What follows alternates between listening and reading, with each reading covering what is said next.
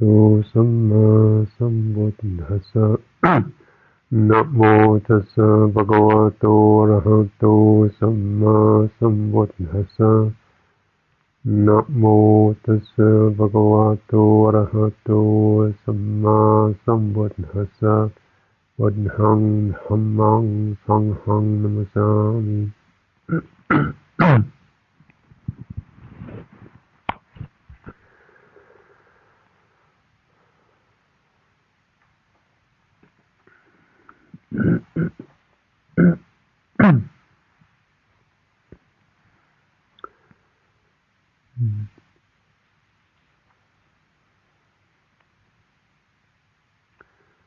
So Anapanasati is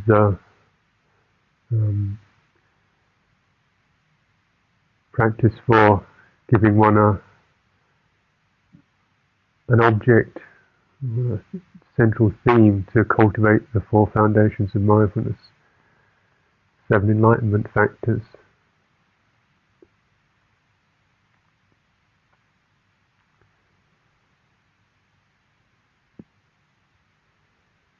And the way of contemplating these is this what's summed up in the fourth Tetrad, and again is echoed in the end of the sutta.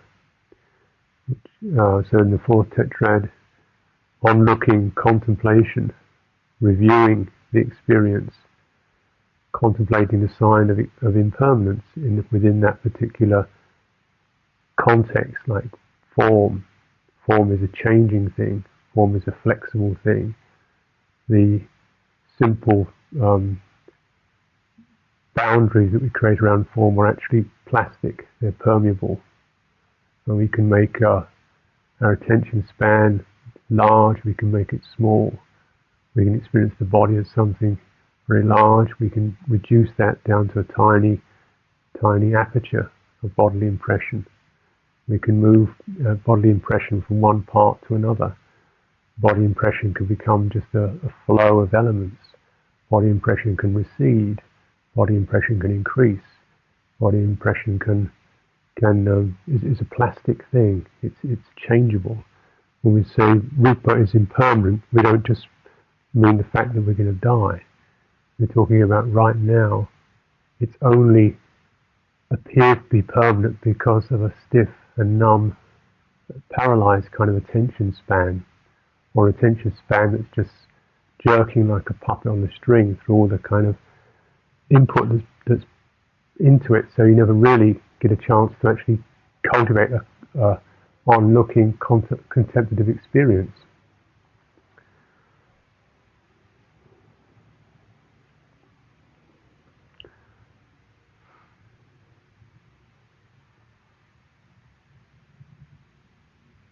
They're contemplating the dispassion, this sense of dispassion towards form, something that is seen just as, because it's changeable, because it's changing, then one can't really get excited about one particular aspect of that, since it's all relative.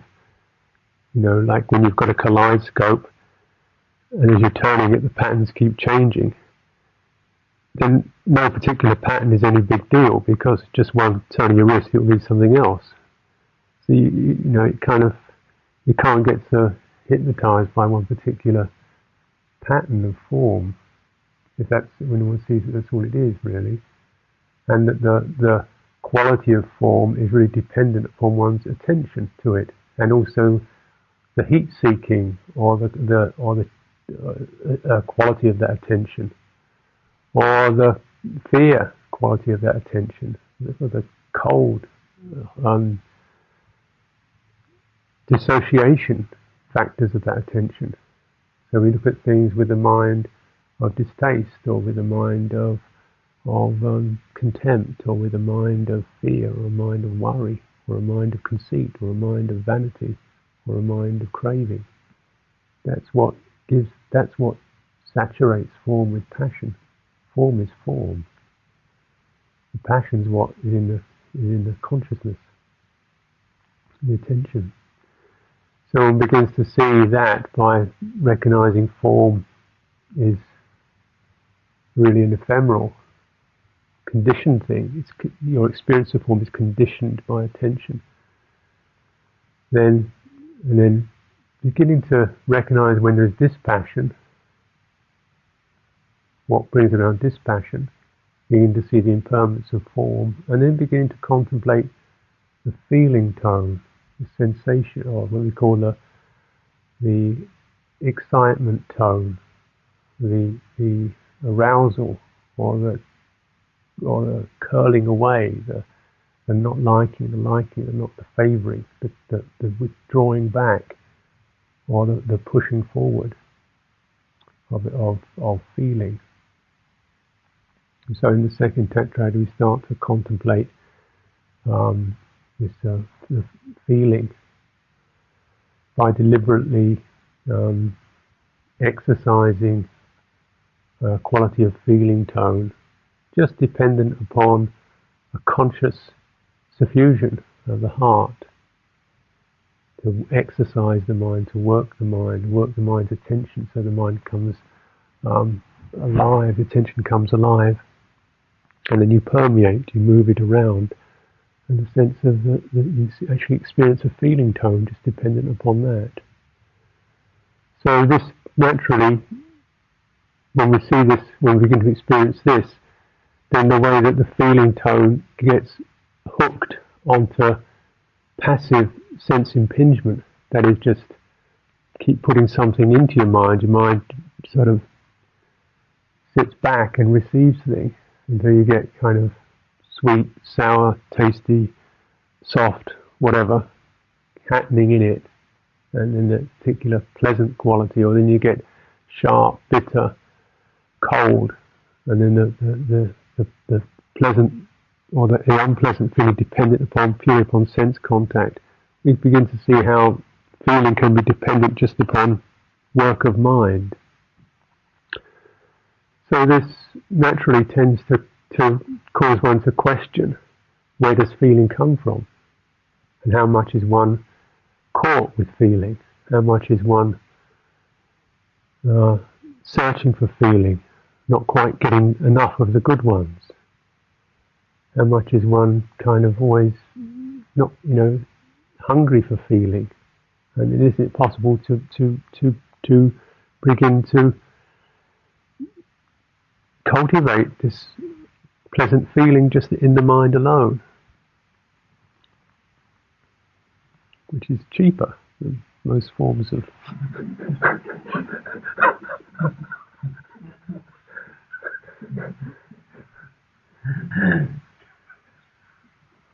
but not so difficult, not so easy to get though.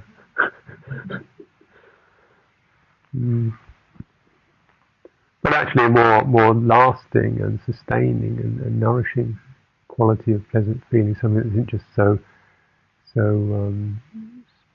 spasmodic. You get this kind of sudden hit and then a waning pattern. You get something you can extend into, and you can soften it into something like ease, which has an extensive and a beautiful quality, because also the mind is in an exceptionally receptive state in order to begin to experience this. So it's like, that the mind is very soft and receptive, and the feeling saturates it. It's an expansive ease. So then we begin to see, well, isn't the feeling, that's dependent on some qualities of attention and perceptions. Having a perception of breath, having a perception of something that's light or bright, and working on it.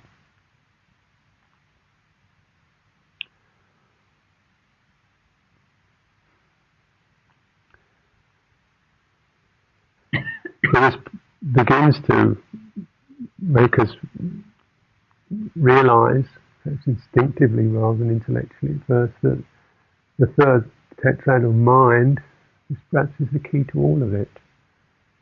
Things are dependent upon mind, on what we do with our mind, and how you work the mind, about whether the mind is stressed or at ease, whether the mind is actively engaged or passively dumped upon, whether its engagement is something that's pure and equanimous, or whether it's kind of snatching and crotchety or grasping and or impatient.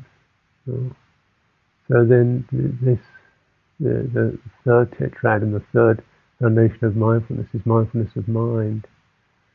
And then that we begin to see that the possibility of cleaning, nourishing, massaging, polishing, purifying mind is the most reliable way for our own well-being, peace of mind, happiness.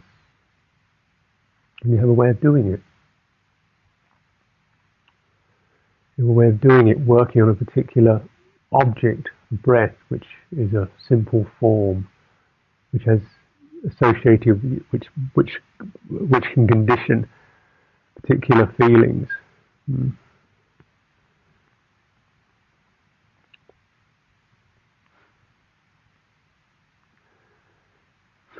So this means that naturally there is an increasing sense of dispassion and even disinterest in external stimulation, and also a feeling of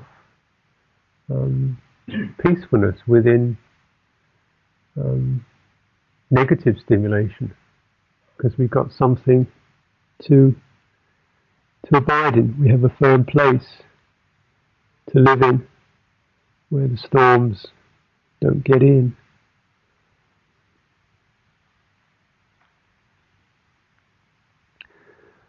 Reviewing the experience, contemplating impermanence, contemplating dispassion, contemplating cessation. So contemplating or recognizing cessation of certain things, the stopping of things. Now this in particular is most significant for what's called the fourth foundation of mindfulness, the mental patterns. We could say the psychology, you could say the neurosis, you could say the way the mind works. And of course, in terms of cessation, the cessation of suffering, we're looking at the cessation of the things that bring us suffering. And this, is what we call the hindrances: covetousness, greed with its essential underlying quality of neediness, being needy. So that unsatisfied, needy drive, which makes us feel, unsatisfied, and then covetous, and then the kind of unpleasantness that sets up for ourselves and other beings. Ill will, hostility, aversion, cynicism, dismissiveness, fear, these kinds of things, the stopping of those, doubt, wavering, havering, dithering, flurried, not certain, no security, no strength, no confidence. To live a life in doubt is pitiful. One can never really know anything unless one has the confidence to be able to just step in and have a go and stay with it and witness it. So the mind actually won't go in, is inhibited by doubt, is not able to learn or live properly. The dullness, the unwilling mind, the unwilling heart that doesn't want to be here. Too much, can't be bothered. This is a unpleasant state of mind, sticky, heavy, no joy, no creativity in it, no sparkle, no warmth, no flexibility, limp, dull, sticky thing. and restlessness, the flurry, worry, flustered states.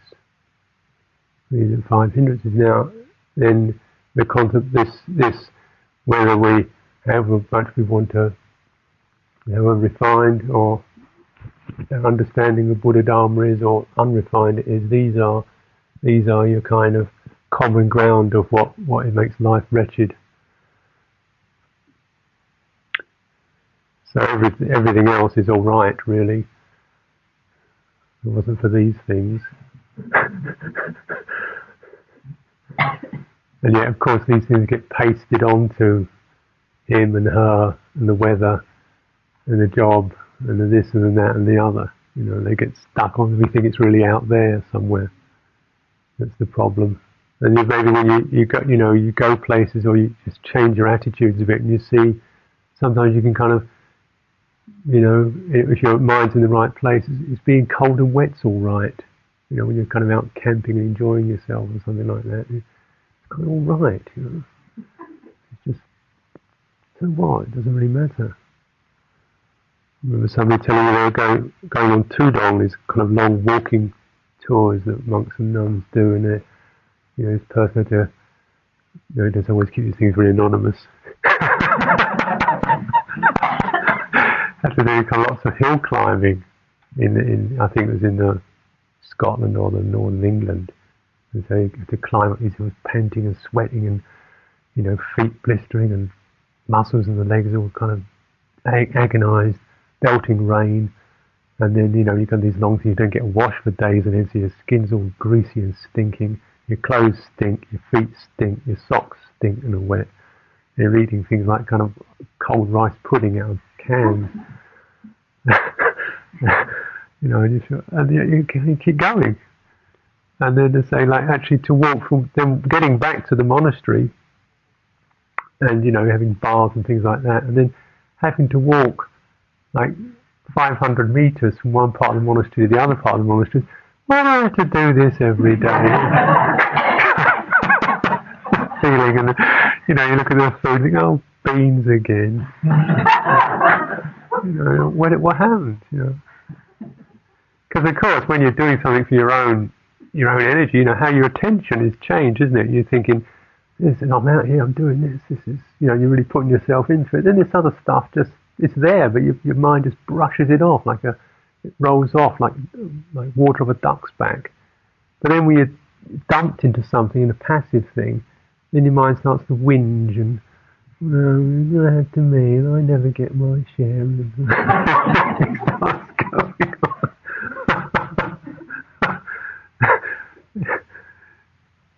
So the hindrances take over. This is where, like, if one doesn't energize the mind with this work, and this meditation is hard work in many ways, and I don't make no bones about it. I don't really, kind of these retreats, I don't bother to make it that easy, comfortable, because you have to work, you have to have pain, misery. So then your mind gets strong, it's tough, but then your mind will actually strengthen up with it, and then you find, this is better actually to get some strength going, and then come from our own initiative.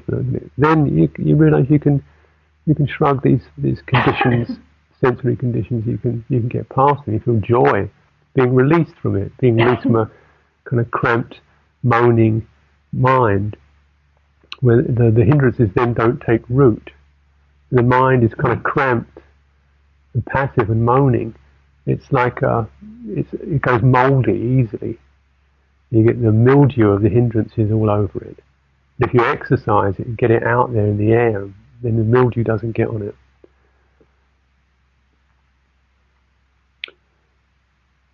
So when you contemplate cessation, things that aren't there, the stopping of aversion, when it stops, it's there sometimes, and then when it's not there. Or restlessness, or dullness when it's there and when it's not there. And then begin to see, understand, figure out, realise what are the supportive conditions for the cessation of dullness, the supportive conditions for the cessation of of craving, supportive conditions for the cessation of ill will.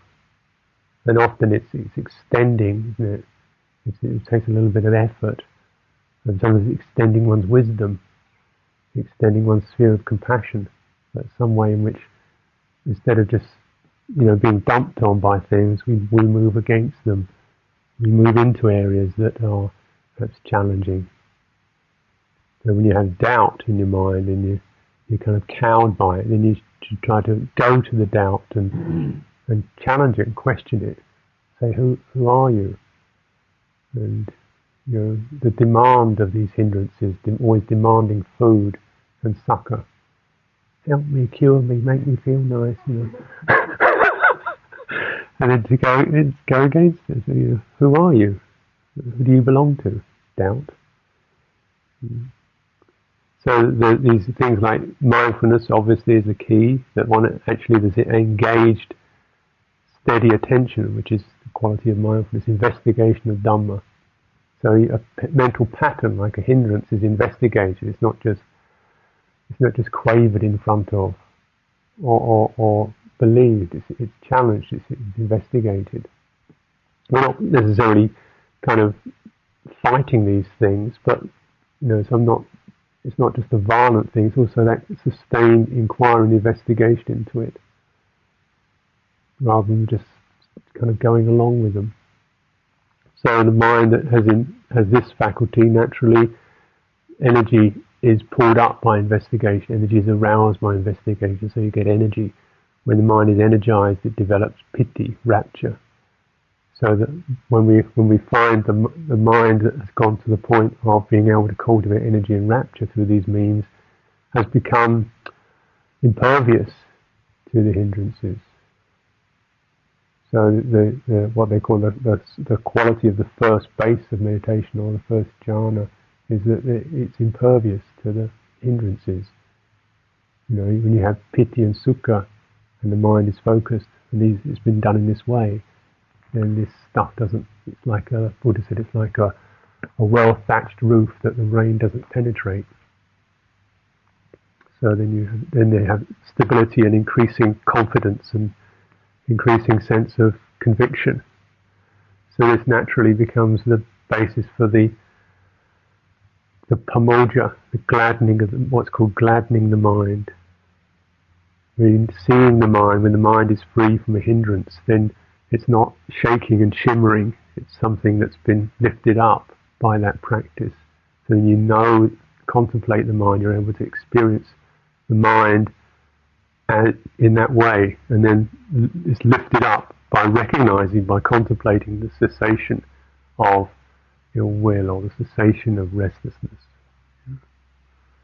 So one can do this, even you haven't got everything sorted out. You just like you've stopped something occurring as frequently as it used to do, or you're not sorted on all five, but you've given one as very firmly much diminished, or it only occurs around particular things.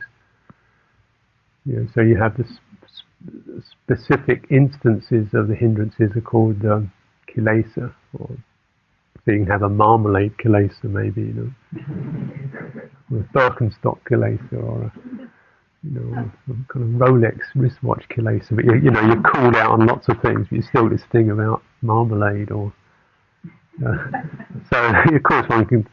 That's where you don't have any problem with peanut butter anymore, or other things. Yeah, so this is still some sort of achievement, actually, if you managed to transcend peanut butter. It's a very superior kind of experience you attain through peanut butter. So this kind of the cessation of is also to be contemplated, to be looked at. And not so. If we don't do this, then we don't give our Dhamma practice enough food. We don't sustain it. One has to contemplate. I've forgiven this. I've forgiven that person. That person is not someone who I have this instinctive aversion to, or fear of, or distaste for. That's cleared out. Then contemplate that experience of the image of that person, then no ill will. And then stay with that particular experience. You really contemplate that cessation of that karmic problem that one had. If it wasn't stopped, then that karma continues. Every time that perception comes up, you get a particular volitional intention.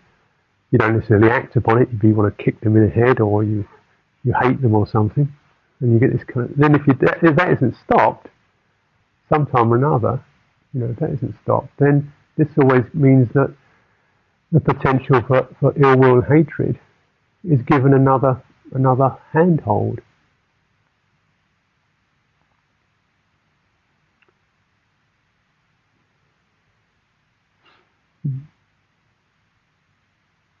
The mind will be substantially less able to experience joy and lightness with these kind of ghosts in the cupboard that we haven't cleared out.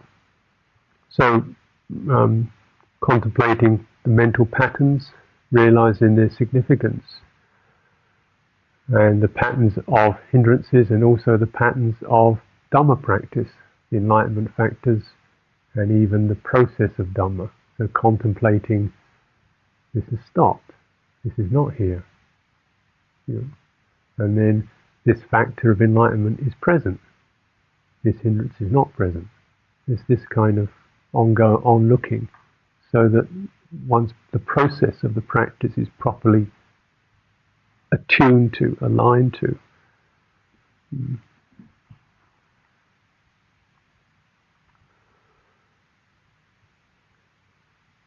These things wear down slowly. There's a graduated wearing down of these, a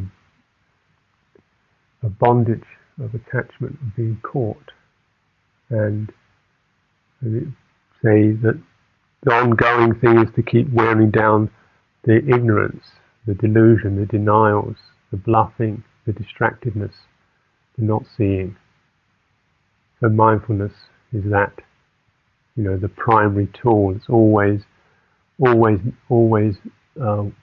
needed, never redundant, to just keep wearing down the activity of ignorance, the asava of ignorance, which is that kind of smearing of attention with ignorance.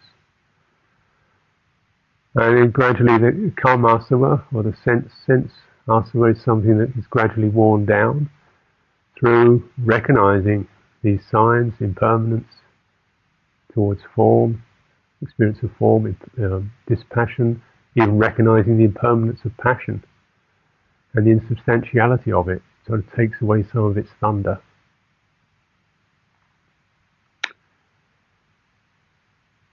So that gradual diminution of this, to the point when it's the process is one where the sense of being something, or the rebirth, or the birth, the state, the kind of station of the mind can be, the Buddha described this as the stations of the mind move towards enlightenment, towards, first of all, the mind no longer sustains wrong views about personality.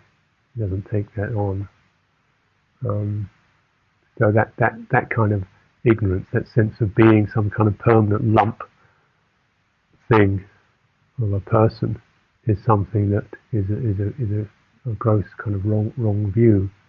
And without this, we're not able to honestly and authenticate change within ourselves. We get stuck in a rut. We don't want to shift. And the increasing diminution of aversion and greed.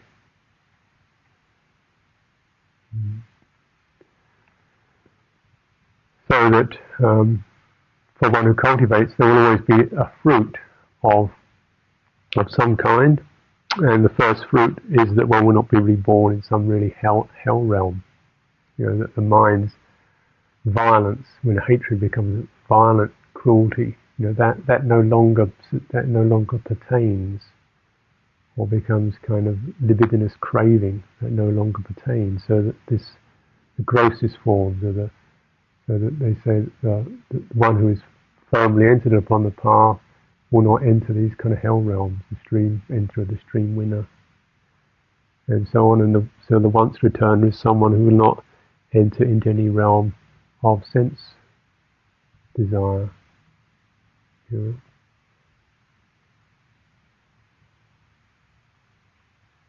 So just you consider these things in one's practice. Any practice will always bear fruit, but the fruit has to be acknowledged. You know, how much, for a start, how much is one holding on to an image or an impression of oneself?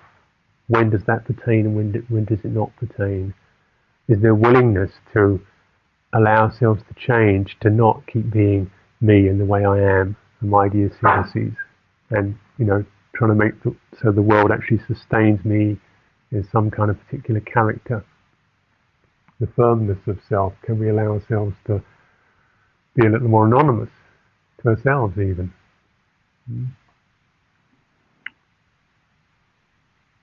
More a matter of something that changes, processes that change, so that then what can be seen or contemplated then are factors, are conditions and causes. So then this is really where the path begins. We begin to rather keep locking into I am this, I am that, I shouldn't be this, I should be that, or that's just the way I am. We're seeing this is the experience of, the mindfulness is weak, the mindfulness is strong, the investigation faculty is weak, the investigation faculty is strong. There's fear, fear is present, the fear is absent. There is joy, the joy is present, joy is absent. So that we're looking at this blend of experience rather than some kind of, person lump. The person pack, I think it's called in one of these early translations. It's kind of curious, but the person lump. Yeah.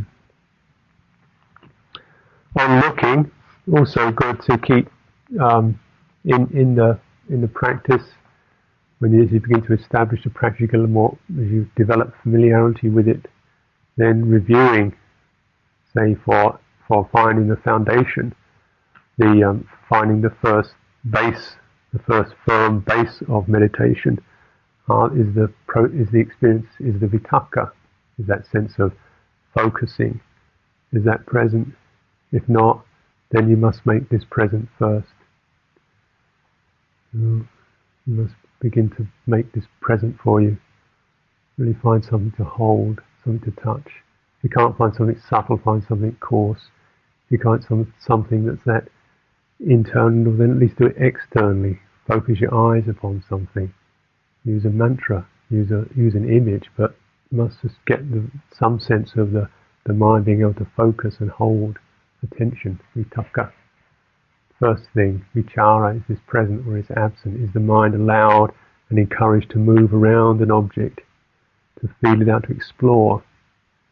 Perhaps when it's weak, the mind moves around and slips off altogether, daydreams. Then the vitakka bringing it back. So these two, are they balancing?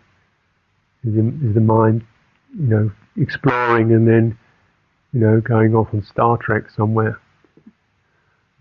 Or is it held so tight that you can't actually feel anything? Your mind's kind of gone into some numb state, like a rabbit in front of a snake, holding your object because this is what you're supposed to do, but you haven't actually felt what that thing is. So these two, vitakka, vichara, balancing each other out. And then, so this is the kind of, ABC, if you like. And it's, but it's not to be disregarded. It's humbling, but it's something that is required. And Anapanasati gives you something that's definitely there. The breath, it's an object. It's not, it's quite an advanced object. It's not that coarse. It's subtle, but it's present. So it really requires some work to do it. As you work on it, extending your attention to the large, opening your attention to large, seeing if you can sustain a large focus, then getting to the finest point here within that field of attention, the finest point of the breath. So that, if you like, if you're going to the very center point of your attention span, and then opening your attention span up to the whole breath, sharpening it, refining it right down to just the tiniest, finest point of a breath. So this exercising it, this is what will bring around the sense of rapture dependent upon work of mind. And then, so the moving that. We can move past the boundaries of our sensations. So if you're contemplating the breath and you feel the in-breath, and then the stopping, and that sense of slight tightening as your breath stops, and then relaxing and the breath breathes out, gets to the end of the breath, and that coming up against the boundary there, tightening again, sense of sensations just kind of tightening up, then relaxing, and then in-breathing. So we seem to experience the breath within that. What I suggest is when you get familiar with that span, try to breathe through those edges. So you sort of feel like the breath is something like the breath can permeate the edges of those sensations. So if we visualize or imagine, or get the kind of semi-impression in the back of the mind of the breath moving within some kind of frame, like a bag or something, you can feel it swell, you can feel it tighten as you imagine air within a balloon. And then making it so that bag is now porous, so the air can permeate through it. So you soften that edge. This is the skill of this is that it begins to work on the perception of the breath. The breath is now no longer a physical process. We're now looking at it as a mental impression, an impression of relationship to sensations. And we're beginning to work on breath as a perception, as an energy, as a mental impression that you can then move through this form. You can move it beyond, through the sensation. You can soften the sensation with the breath. You can calm the sensation with the breath. You can energize the sensation with your breath, with the mental impression of the breath. So this establishes the mental impression breath that becomes then a steady perception in your mind. You have a mental impression, just like the memory of someone. You bring your mind to bear upon one particular person, then you can sustain that impression. If you keep putting energy into it, you can sustain that impression as a continual reference. And it's an impression that's to do with a visual quality, but it's also to do with an attention quality and a heart quality. So you notice you have a perception of a person, it may be of warmth or friendliness, or maybe even regret, loss. And that emotion or that feeling is an inherent aspect of what sustains the perception. If you took that feeling away, the image, which is perhaps quite ephemeral, would fall. It's sustained by the mind's gearing up to its own feeling tone, its sankhara, its conditioning. So when the condition is one of happiness or regret or fondness or distaste or whatever, so that mental conditioning is the thing that sustains the impression in your mind.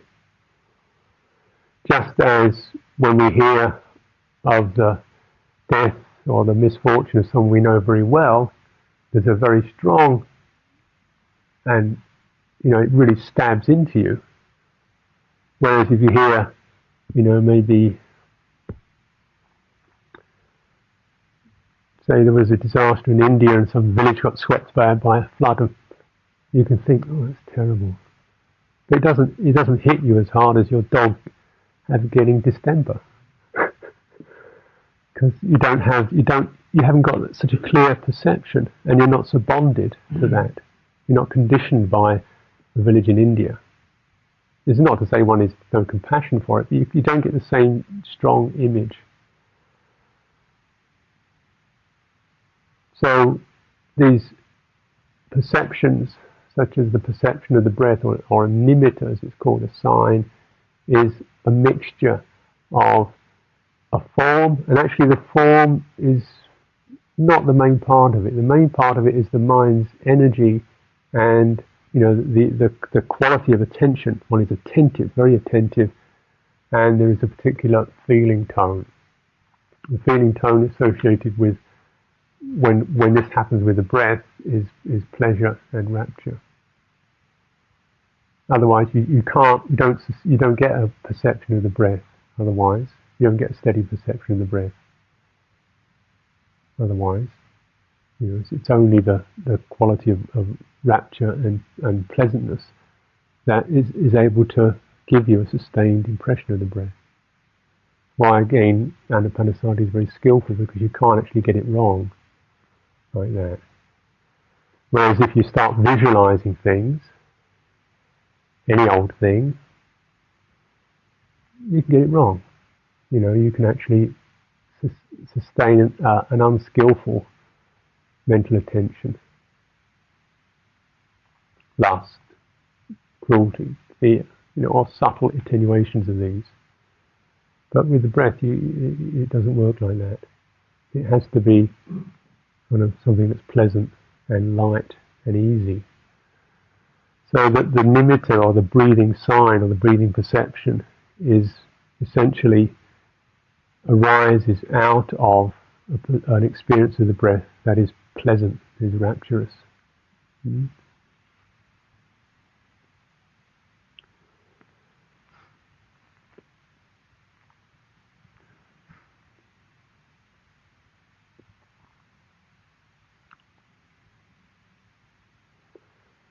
With the quietening of this, the steadying of the dispassion towards it, and the quietening of it, then we begin to see what a key role attention itself is. Actually, the most significant feature of all this is just attention, attention, attention. Attention, manasikara, which is sustained by intention. That is, you're certainly doing it, you're certainly engaged. Engaged attention. So in the kind of dispassion towards that quality of ease, one begins to feel comfortable with it. It's no longer something that is so special or extraordinary. Then you become more aware just of, or what becomes more obvious and more apparent is the quality of attention. So you come to the mind itself, rather than the condition of the mind, rather than the feeling tone of the mind. You come to the quality of the mind, which is attention and intention. This, I guess, is, we would say, where these two meet is where you have mind, where you have citta, intention and attention. And out of intention and intention, this is the place where perception, feeling, contact impressions, they orbit around this place. Where there's no attention, there's no perception. If you're not there, you don't feel the contact. You don't. So you only feel contact impressions where your attention is, and where your attention has been directed. So if your foot arises because you say stand up. It doesn't rise when you're watching your breath. Does it? Or maybe, I suppose there must be somebody for whom it rises. But, normally it doesn't. Because your attention isn't there. But it does when you stand up, when you walk.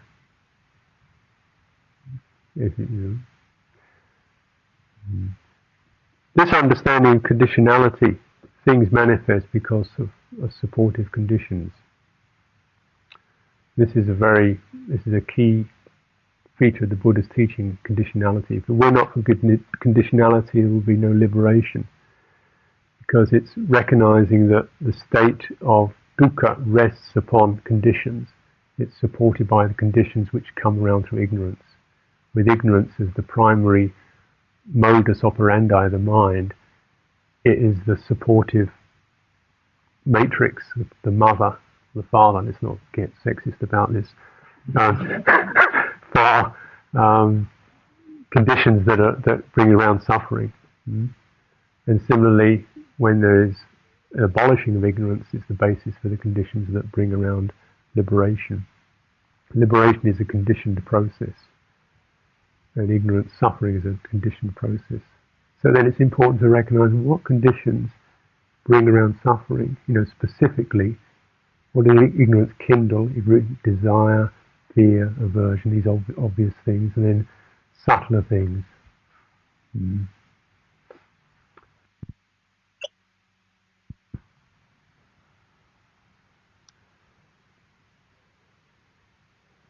A mind that is able to repel or free itself, suspend at least the power of the hindrances, one or two, or diminish them, but ideally suspend them, is able to see something, a supportive condition for suffering that is not so normally apparent. It hovers in the background. It's not a passionate thing. It's not a feeling thing. It's a state thing. It's bhava, being something. So this is also a foundation for suffering, because being something implies not being something else. It implies a resistance to other things. It implies a holding on to certain things that sustain that. Taking a position repels other positions, contrasts with other positions, has an opinion about other positions, doesn't see other positions, becomes stubborn, becomes contemptuous, becomes arrogant, in its coarsest extent, becomes egocentric, becomes I am this. So this is the state. This is not, it may give rise to certain feelings support it, but it is a state. And these two, the karma, or the sense experience, and the state of being, are also interdependent. But this takes some reviewing to recognize. The quality of bhava is such that even there's the being something in the sense sphere is based upon some kind of sense impressions, which we either favor or dislike. So we tend to become, say, the finer sense impressions. Or then you get the finer mental impressions, a sense of peacefulness, or a sense of luminosity. These become basis for being something. Admittedly, being luminous is not to be sniffed at. Better than being turgid and miserable. So if you're going to be something, then I'd certainly vote for that one. Full on. You have my support for it.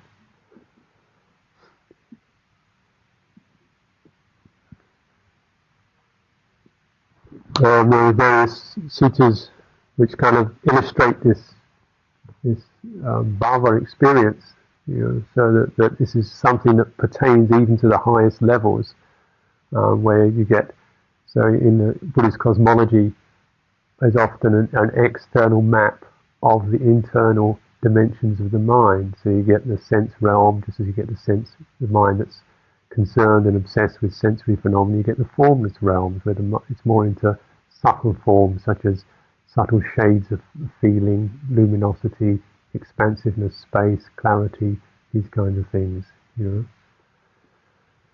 And so in the cosmology you get the Devalokas, which are the kind of refined senses. They're not into Guinness anymore. They're more on that kind of level of lute playing and grape nectar.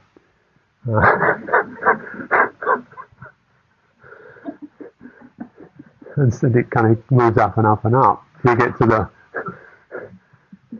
extremely refined ones who are, kind of, poetry and things like that, or subtler than that. Just enjoying the movement of a mood or of a thought. And then you get the Brahma Loka, which are more like to do with jhana realms, meditative absorptions, states of loving kindness. They come through that. So these kind of vast, luminous, radiant experiences, the Brahma Loka. And the Buddha said even this is suffering. Or dukkha, rather. Suffering is too coarse a word, but it's dukkha in that it's got boundaries to it. It's something that believes in itself. And perhaps it's the case, the strange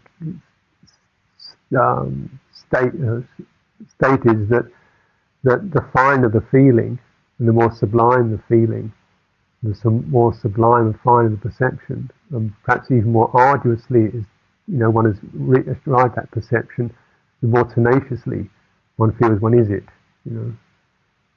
So you get the state of, I am the enlightened, I am bliss, I am whatever. That state, my true nature. So it limits, it freezes.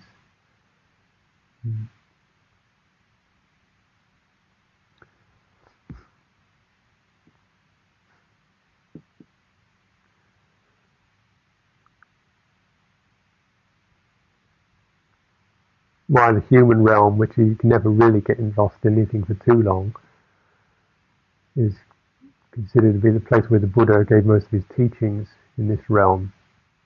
It's because this is the realm where you never really get a chance to get that, become anything for too long, or somebody rudely awakens you from it.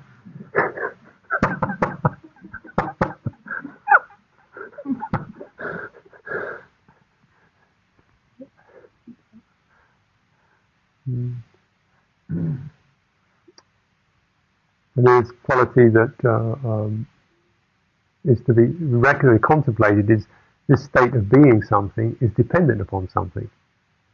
So this is where this kind of the Dhamma of dependent arising is significant. This state of being is dependent upon luminosity. This state of I am is dependent upon joy. This state of I am is dependent upon rapture. This state of I am is dependent upon clarity. It's dependent upon something else. So it can't be a unity because it's resting on something else. It's a condition. The state of tranquility is conditioned. It can't be what I am because it's something that's arisen and come around, has been worked upon, is affected, brought around. And therefore it must, when the causes die out, when the conditions wane, then it will go. So even Brahma Lokas go down eventually like huge zeppelins, punctured and gradually deflate and go down.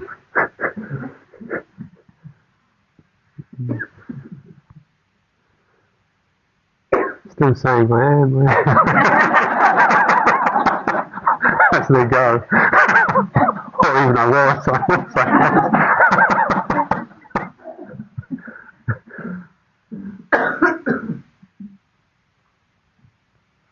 So understanding of conditioning, and this is something that I'm giving as an idea at the moment, or maybe one sees it in some instances, it's to be thoroughly explored, felt out. This is that. This depends on that. This is a condition. What mindfulness, the investigation of Dhammas, there's a sustaining factor.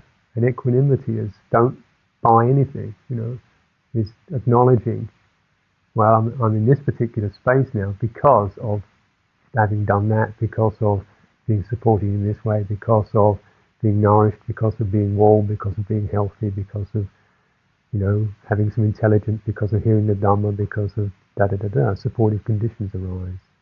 Therefore, this. So, this brings around this kind of quality of relinquishment. Patimitsaga, relinquishment as a way, as a gesture of the mind, relinquishment as a way of life. Relinquishment is this sometimes self-effacement, self-surrender, giving up, letting go on the deepest level of that I am. Not that to deny the validity of this experience, just to take away the pride, to take away the conceit, to rub out that trace. And of course, if one has cultivated to the point of the mind being still, this is indeed praiseworthy, beautiful. I mean, one has done many skillful things. It must bear excellent fruit. But the Buddha's saying, now don't. When it's at this point, if you could just, just ease off on that holding it, then this is the highest, this is the best, this is what I really recommend. The best kind of clinging is to this, but ideally, try to understand clinging, feeding on something, being fed by something, feeding on something, sustaining self upon something, and then to abandon it by recognizing that if it's fed, it can't be something permanent, absolute, real, unchanging. It can't be ultimate.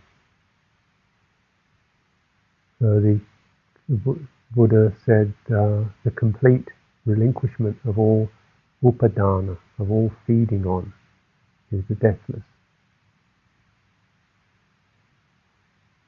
This, in a way, like these other features, these other aspects, relinquishment is something is an ongoing aspect of practice.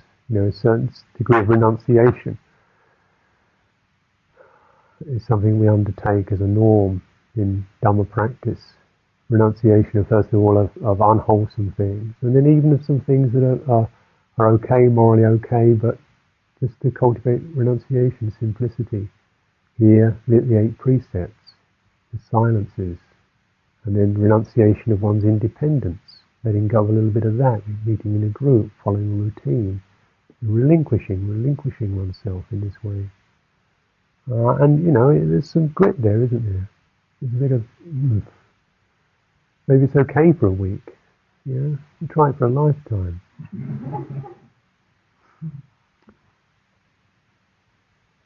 But it's not to say that this feature is something that's purely reserved for retreats or monastic life, It's to look at your commitments as, instead of being pressures on you, as opportunities to relinquish things, relinquish one's time, relinquish one, So when you have commitments and duties, try to be aware and clear what is good, what is real, what is important for you. Stay with that, and then relinquish the doubt or the feeling that one's life should be about doing something else, or I can't be bothered, these kinds of things. And then anything you do in life will have its beauty, will be beautiful, will be a place of practice for you. It becomes sacred then.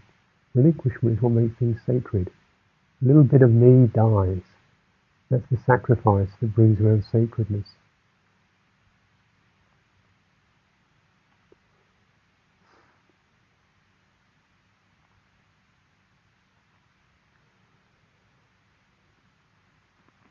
So this is where, of course, this whole process, fans out for deep reflection.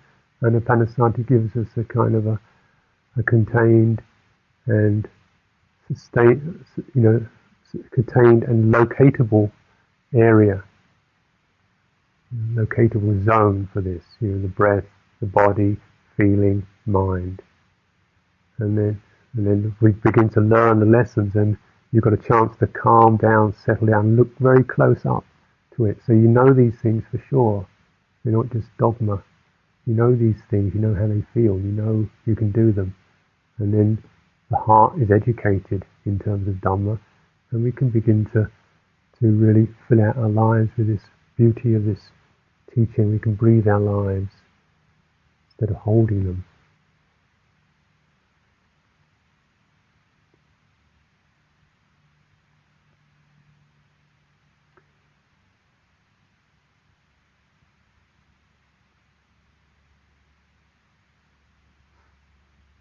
And while we have this chance together, and to always come back to this simplicity of the breath, form, sensation, feeling, attention, and then just keep cultivating these things until they become ripe.